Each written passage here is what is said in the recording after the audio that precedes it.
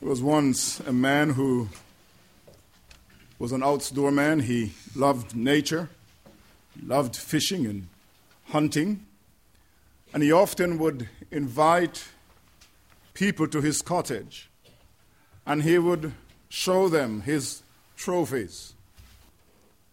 He would show them the animals that he had shot, and then he would bring them to his living room, and over the mantelpiece there was this massive fish stuffed and mounted on the wall. And he would point all his visitors to this fish, tell them the 2 hours that he battled to land this fish. The fish, of course, he was very proud. One day a friend came over and he showed him all of this and showed him the stuffed fish mounted on the wall over the mantelpiece. A few months later, the same friend invited him to his place. And as they sat down for dinner, talking,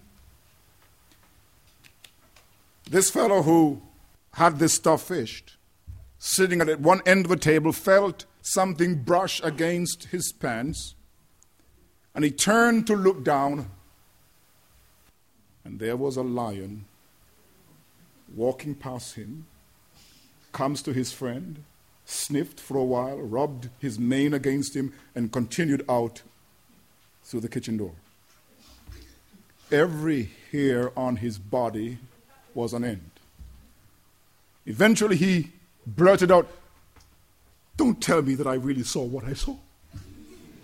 That's a lion." His friend said to him,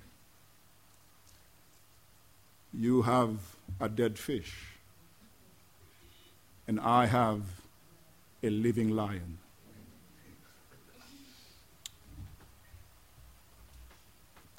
There are many in the world who speak of their religion, speak of their faith. There are many who speak of their accomplishments. And it would seem that when Christianity is compared, we come off the loser, that we have not much to speak about or to boast about. But I would want to suggest to you that what the world has, in its aggregate, in its totality, is no greater than a dead, mounted fish. But what we have is a living lion, the Lion of the tribe of Judah, who lives and lives forever. The Gospels, as we have them, as we were reminded earlier, do not conclude with the death of Christ, but with the resurrection of Jesus Christ, the living Lion of the tribe of Judah. And in the Gospel of John, and chapter 20, we have the distinctive recollection of John the Apostle, the beloved, of the resurrection of Jesus. When you read this account, it clarifies first and foremost that the fact of the resurrection of Jesus is based upon credible and multiple attestations. That is, the first thing we must note, at least in verses 1 to 10 of John chapter 20, is that the fact of the revelation of Jesus is based upon credible and multiple attestations. John gives us a number of evidences for the resurrection. And in verses 1 to 10, he gives the first evidence of the empty tomb. He says, "Now on the first day of the week, Mary Magdalene went to the tomb early, while it was still dark, and saw that the stone had been taken away from the tomb.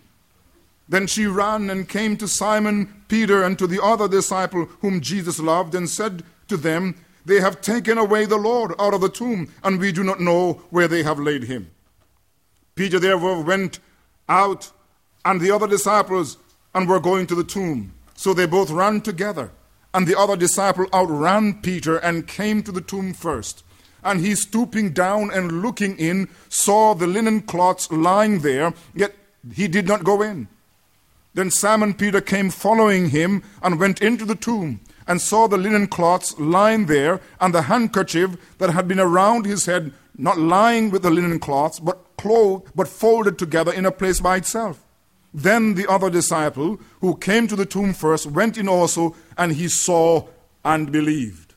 For as yet they did not know that the scripture that he must rise again from the dead. Then the disciples went away again to their own homes. The first evidence that John gives is the evidence of the empty tomb. Here we read that Mary Magdalene arrives at the tomb early. She comes on the first day of the week. That would be our Sunday after the Sabbath. And she comes to the tomb ostensibly to anoint the body of Christ. We must not conceive that because Jesus was hastily buried, that adequate preparation had not been made. Rather, the anointing that she and the other women would have done would have been a sign of devotion to the Lord Jesus Christ. She comes to the tomb early, and there is then this difference in the synoptic gospels. In fact, the synoptic gospel tell us that Mary Magdalene was not alone, and that there was another Mary. Matthew tells us that. Salome, Mark tells us, was also present. And Luke, in Luke 24, tells us that Joanna was there. But it appears, at least chronologically, that Mary had arrived first, and perhaps they joined her later. She may have arrived when it was yet dark. Whatever one makes of the chronology, she comes to the tomb. And when she arrives at the tomb, she finds that the stone that was used to enclose the tomb, perhaps it was cut in a cliff or on the side of a hill, but the stone was there to guard and to protect the tomb of the Lord Jesus. And when she arrives, she finds that the stone had been rolled away and taken away from the tomb. This was, of course, a great surprise. And so she runs to tell Peter and the disciple whom Jesus loved, most likely a reference to John the Apostle himself. And this is the message she conveyed to them. She said, "They have taken away the Lord out of the tomb, and we do not know where they laid him." What she believed was that the body of Jesus had been stolen by the enemies. This is what it appeared to be to her. She could think of no other reason why the body of Christ was missing. She clearly was not expecting the resurrection. By all intents and purposes, the body of Jesus Christ had been stolen. Leon Morris tells a story of a group of children who were visiting a hospital, and they were being chaperoned, and the person who was going along with them was pointing out all the gadgets and scientific inventions that were in the hospital that was there to keep them healthy. And they came to an operating theater, and then the guide told the students that this is the operating theater, one of them, and the surgeons and attendants who work here, they all wear masks. And so the guide said to the students, "Do you know why they wear masks?" And they thought about it for a while and discussed it among themselves, and eventually one bright boy responded. And he said, "They wear masks so that when they make a mess of it, no one will know who did it." As far as he was concerned, that was how it appeared to him. That's why they wore masks. And as far as Mary Magdalene was concerned, the body of Jesus had been stolen by some enemy. She says clearly to Peter and to John, she says, "And we do not know where they had laid him." Well, this news impels the disciples to respond. And John and Peter hot-footed to the tomb of Jesus. They ran together, but we are told that John outran Peter. And some have conjectured that John might have been younger than Peter. Or some said that maybe John took a shortcut because he knew the area well. But the text says that they ran together. So at least they were going in the same direction. He outran him. For whatever the reasons, we do not know he outran him. Perhaps Peter just wanted him to win. Well, we do not know. But what we do know is that John arrives at the tomb of Jesus. And when he arrives at the tomb of Jesus, he does not rush in. Some situations require caution. You know, it's one of the things in winter driving that I'm often amazed by, and I'm sure you are. You know, here you are on the DVP or some other highway, and it's bad. It's snowing outside. The road is ice, and everybody's slipping over the place. And then there comes another fellow over there. He has a truck. He has on winter tire, and he goes speeding down. And then often, at least sometimes, you find him in the ditch. Sometimes caution is necessary. John comes to the tomb. He does not know what has happened, but he's cautious. And he stoops and he looks into the tomb.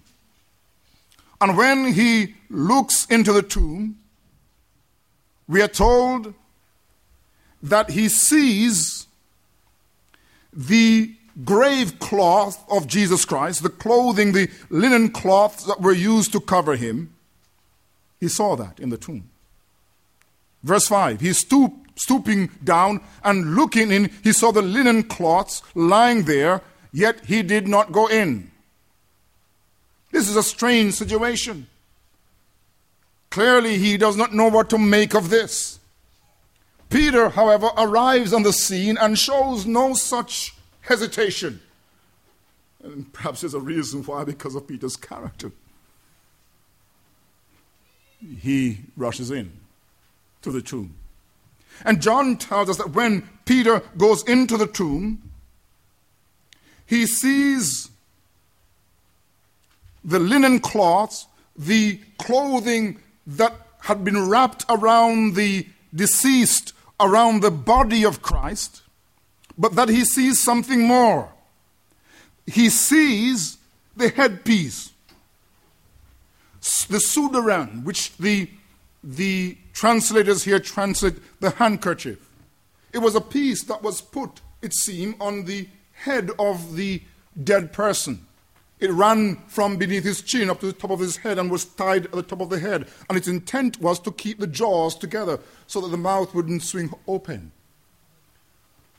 When he got into the tomb, he sees the grave clothing lying in one place and this headpiece lying separately, folded up. It is a scene, not of chaos, but a neatly placed scene. It is after this, then, that John comes in to the tomb. And we are told that when he came to the tomb and he entered and he saw the scene before him, that he saw and he believed. The text does not say what he believed, but it may very well be that he believed that Jesus Christ was raised. I want you to understand that John is the only one who goes into this kind of detail about the resurrection of Jesus.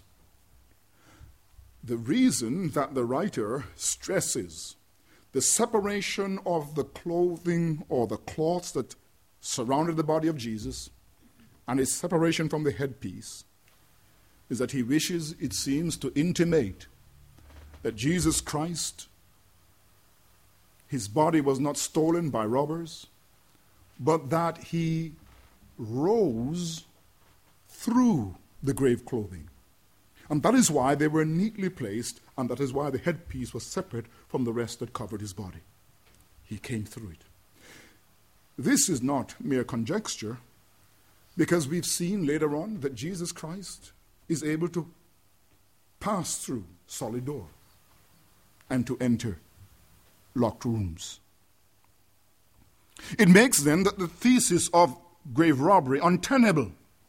because there would have been no reason for thieves to unwrap the body of Jesus, given the reality that grave robbery was a capital offense. Anyone who went to steal a body wouldn't be taking their time to unwrap a body, and they wouldn't leave a neat scene behind them. Jesus Christ, therefore, the empty tomb is the first evidence that the writer points to that Jesus Christ was raised from the dead. In verse 9 we are told that they did not understand that the scriptures had spoken of the resurrection. What the scriptures then teach is that Jesus must not only go to Jerusalem, but that he must rise. In verse 9, for as yet they did not know the scripture that he must rise again from the dead. Christ must die in Jerusalem, and he must also rise on the first day of the week.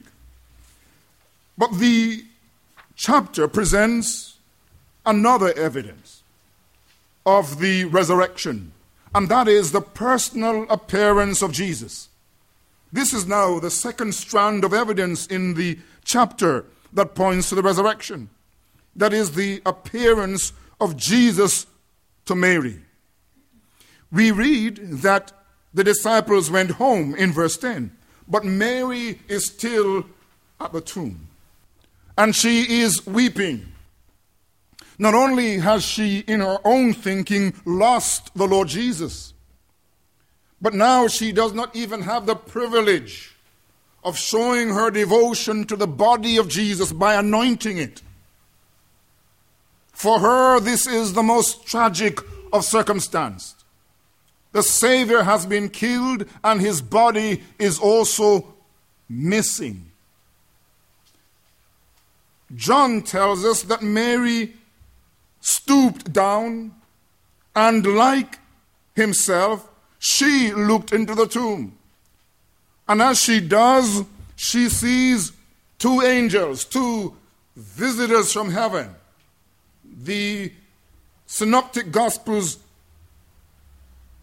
would speak of men or young men, but these are angelic beings in the form of human beings, and they are dressed in white, sitting down in the tomb, one at the head and one at the foot where Jesus, his body, had lain. These angels turned to her and said, "Woman, why are you weeping?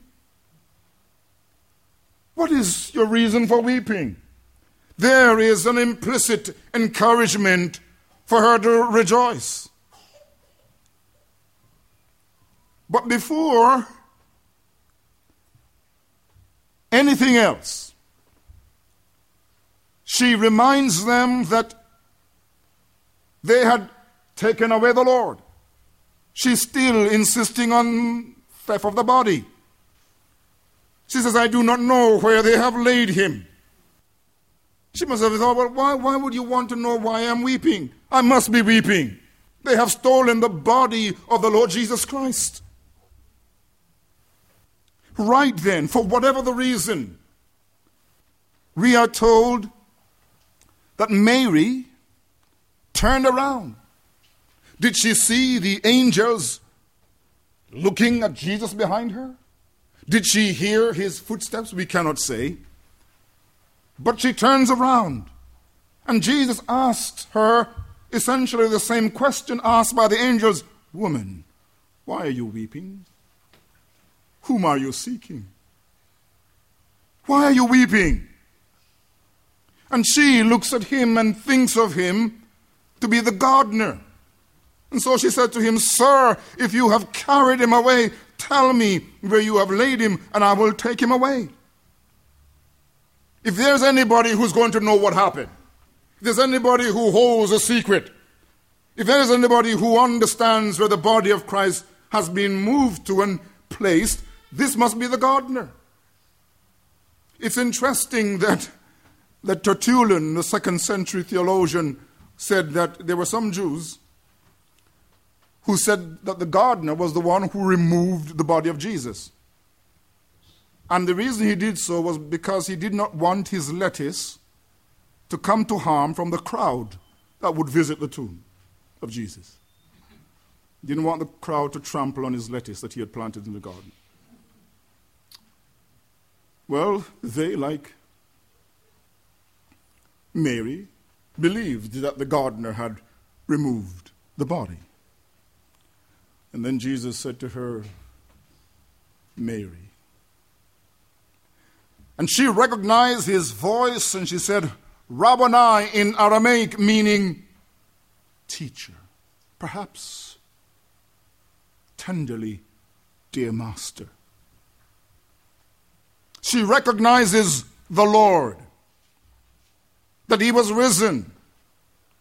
And it seems that her initial response, her instinctive response is to cling to Jesus. We read where Jesus tells her, he says, do not cling to me. Some translation says, do not touch me. And the verb can be translated either to touch or to cling. But I think it is more appropriate here to read it as to cling. Do not cling to me, for I have not yet ascended to my Father. But go to my brethren and say to them, I am ascending to my Father and to your Father and to my God and to your God. What does Jesus mean? Do not cling to me because I have not ascended to my Father. There's some difficulty in understanding what is happening here, but I think that D.A. Carson, says it best. That is, when he says, do not cling to me, he means stop clinging to me, for I have not yet ascended to my Father. That is, I am not yet in an ascended state. In other words, you don't have to hang on to me as if I'm about to disappear. What our Lord is saying to her, then, you don't have to be holding on to me in the fear that if you let go of me, I'm going to disappear. I'm going to be around for yet a while. I have not yet gone to heaven. I'm not about to depart from heaven. For heaven, I'm going to be here for the next 40 days. So you don't need to cling to me. This is not the time to cling to me. You can do so later on. But you have good news to bring. And therefore, you must go. You must indeed tell my disciples this good news. Go to my brethren and say to them that I'm ascending to my Father and to your Father and to my God and to your God.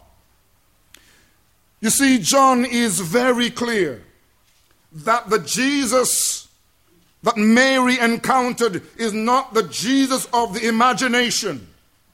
This is not a spiritual Jesus. This is a physical, risen Jesus, one who could be heard and one who could be touched.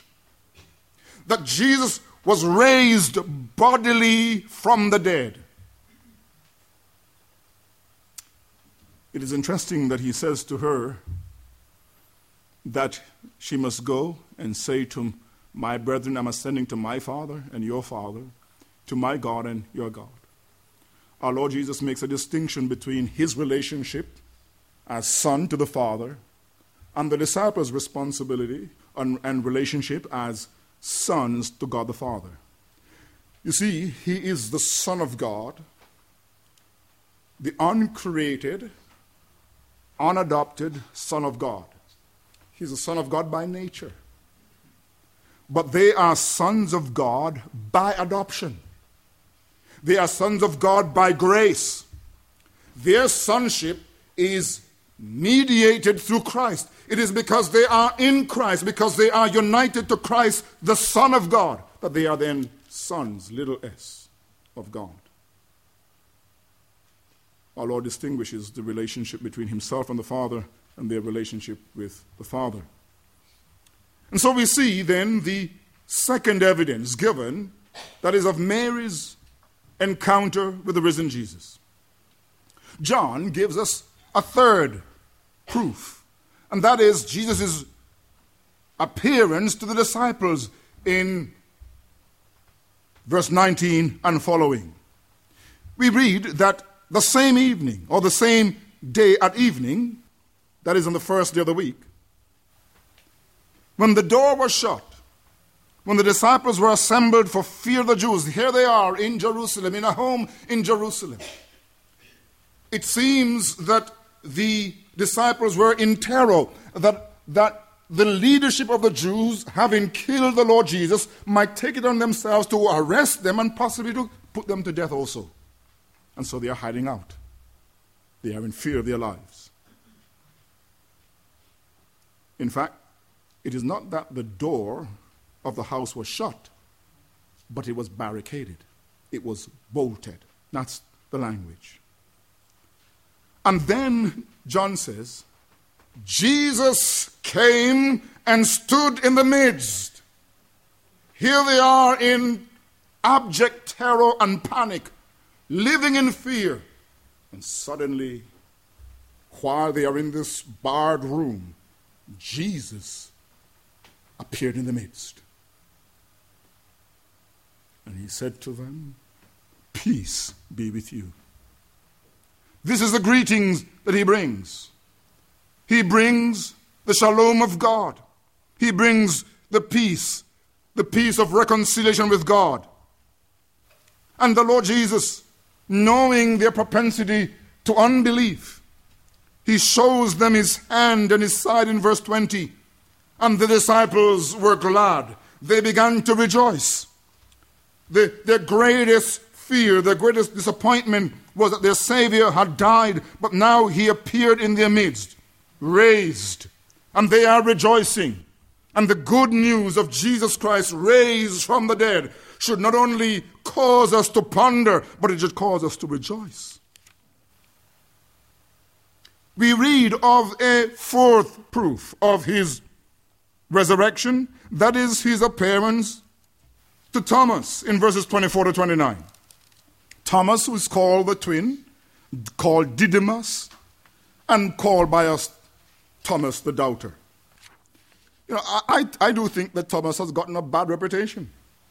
First of all, I am not completely satisfied that had we been in the first century, we would have been as believing as we think we would be.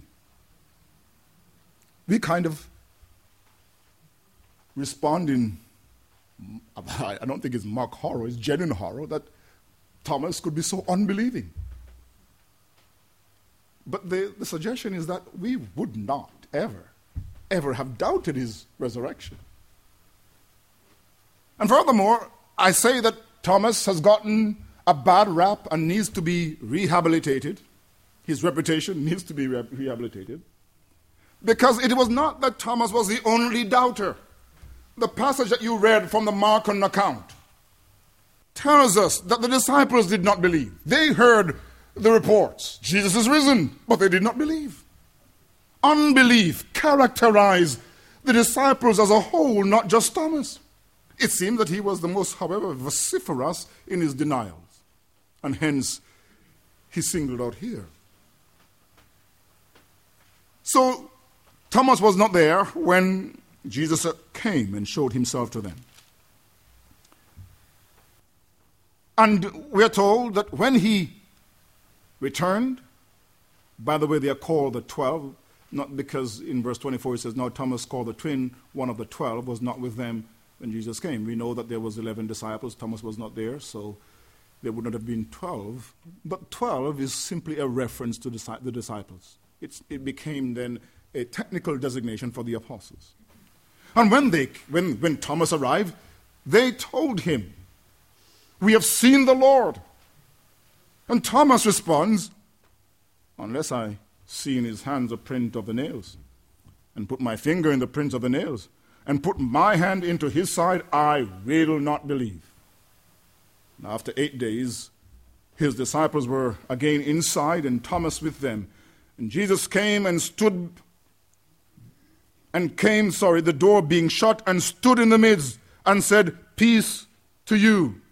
And then he said to Thomas, reach your finger here, and look at my hand, and reach your hand here, and put it in my side.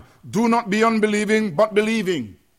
It's important to realize that Jesus, though he appeared to have been absent when Thomas was saying, I'm not going to believe until I see the scars and until I put my hands into the nail prints, that Jesus, however, knew what he was saying. That is why he said to him, put your hands here. Do not be unbelieving, but believing. And Thomas, he does not respond. He doesn't go and hang on to Jesus or test to see if he's real. He sees him, he hears him, and he says, "My Lord and my God." A tremendous statement to be made by a Jew, because he's calling the Lord Jesus Christ God himself. My Lord and my God. The sight and sound of Jesus were enough for him. He acknowledges that Jesus is the incarnated Son of God.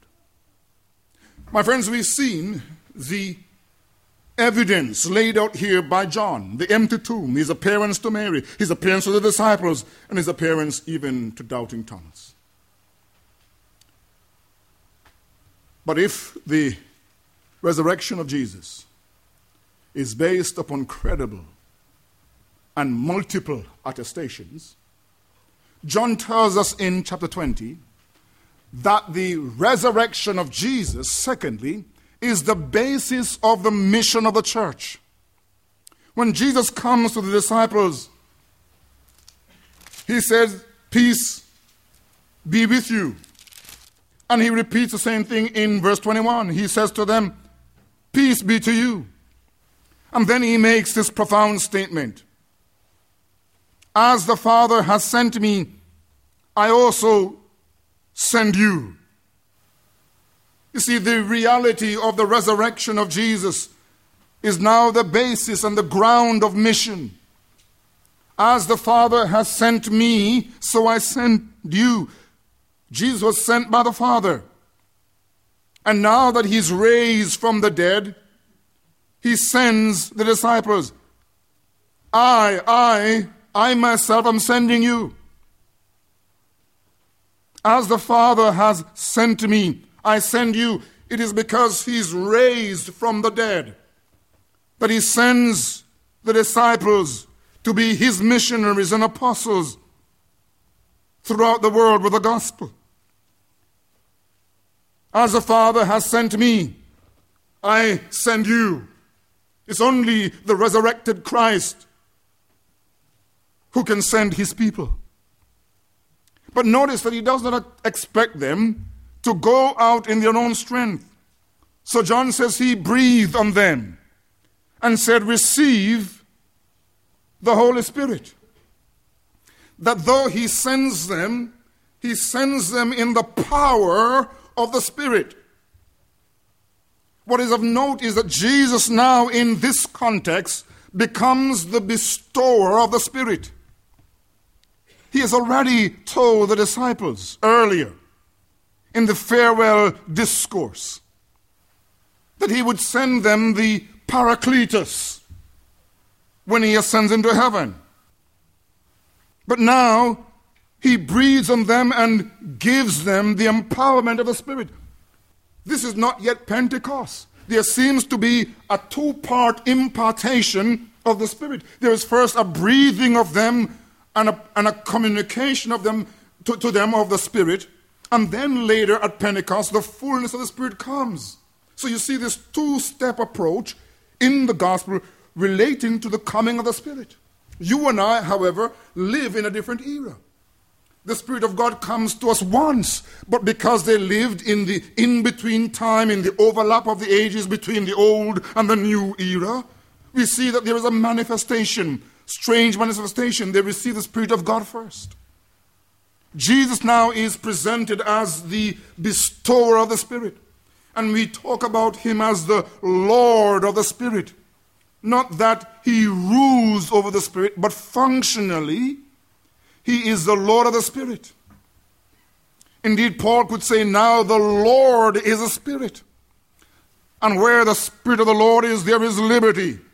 Paul does not suggest that there is this ontological unity or identity between Christ and the Spirit. That Christ is not the Spirit.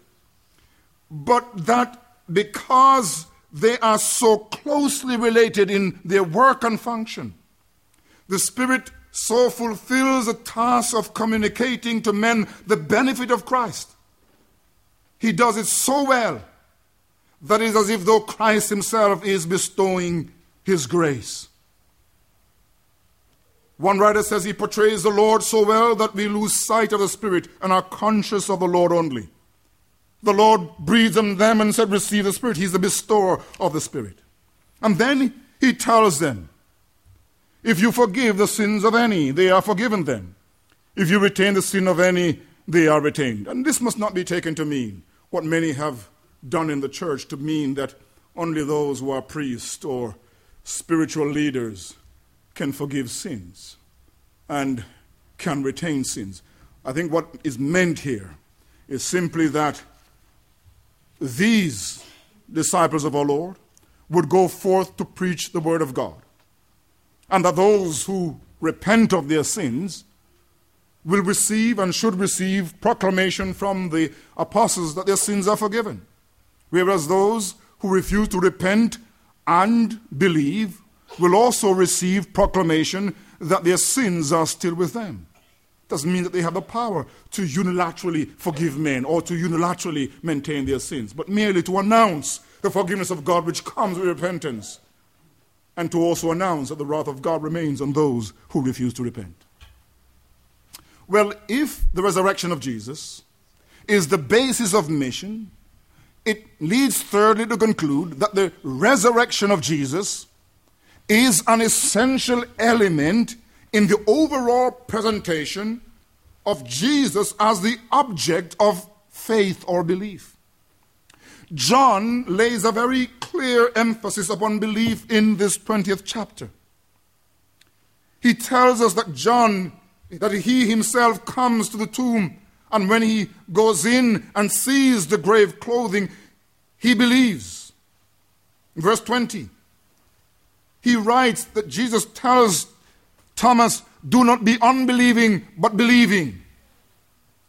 He tells Thomas in verse 29, because you have seen me, you have believed. Blessed are those who have not seen me and yet have believed. And then he brings at the end of chapter 20 the purpose statement of John. Why did he write John? He says in verse 30, and truly Jesus did many other signs in the presence of his disciples which are not written in this book. But these things are written that you may believe that Jesus is the Christ, the Son of God, and that by believing you may have life in his name. That fundamentally, all that Jesus did and all that to which John pointed regarding Christ should lead them to believe. It should lead them to believe that Jesus, the Son of God, is the Christ. That they must believe. The reason that Christ was raised from the dead is that they ought to believe.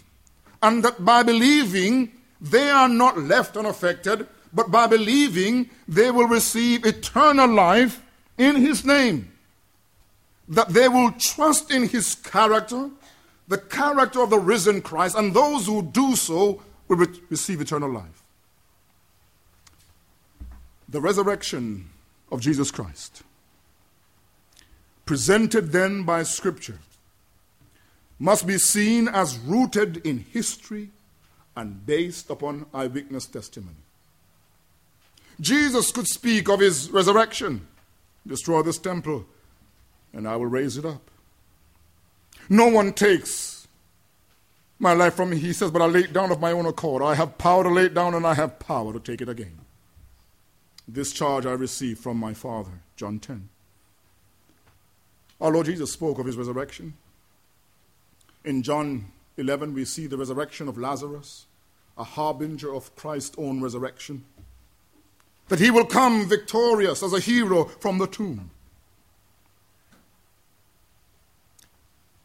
In Acts chapter 1, verse 3, Luke says that Jesus presented himself alive after his suffering by many infallible proof, being seen by them during 40 days, and speaking of the things pertaining to the kingdom of God.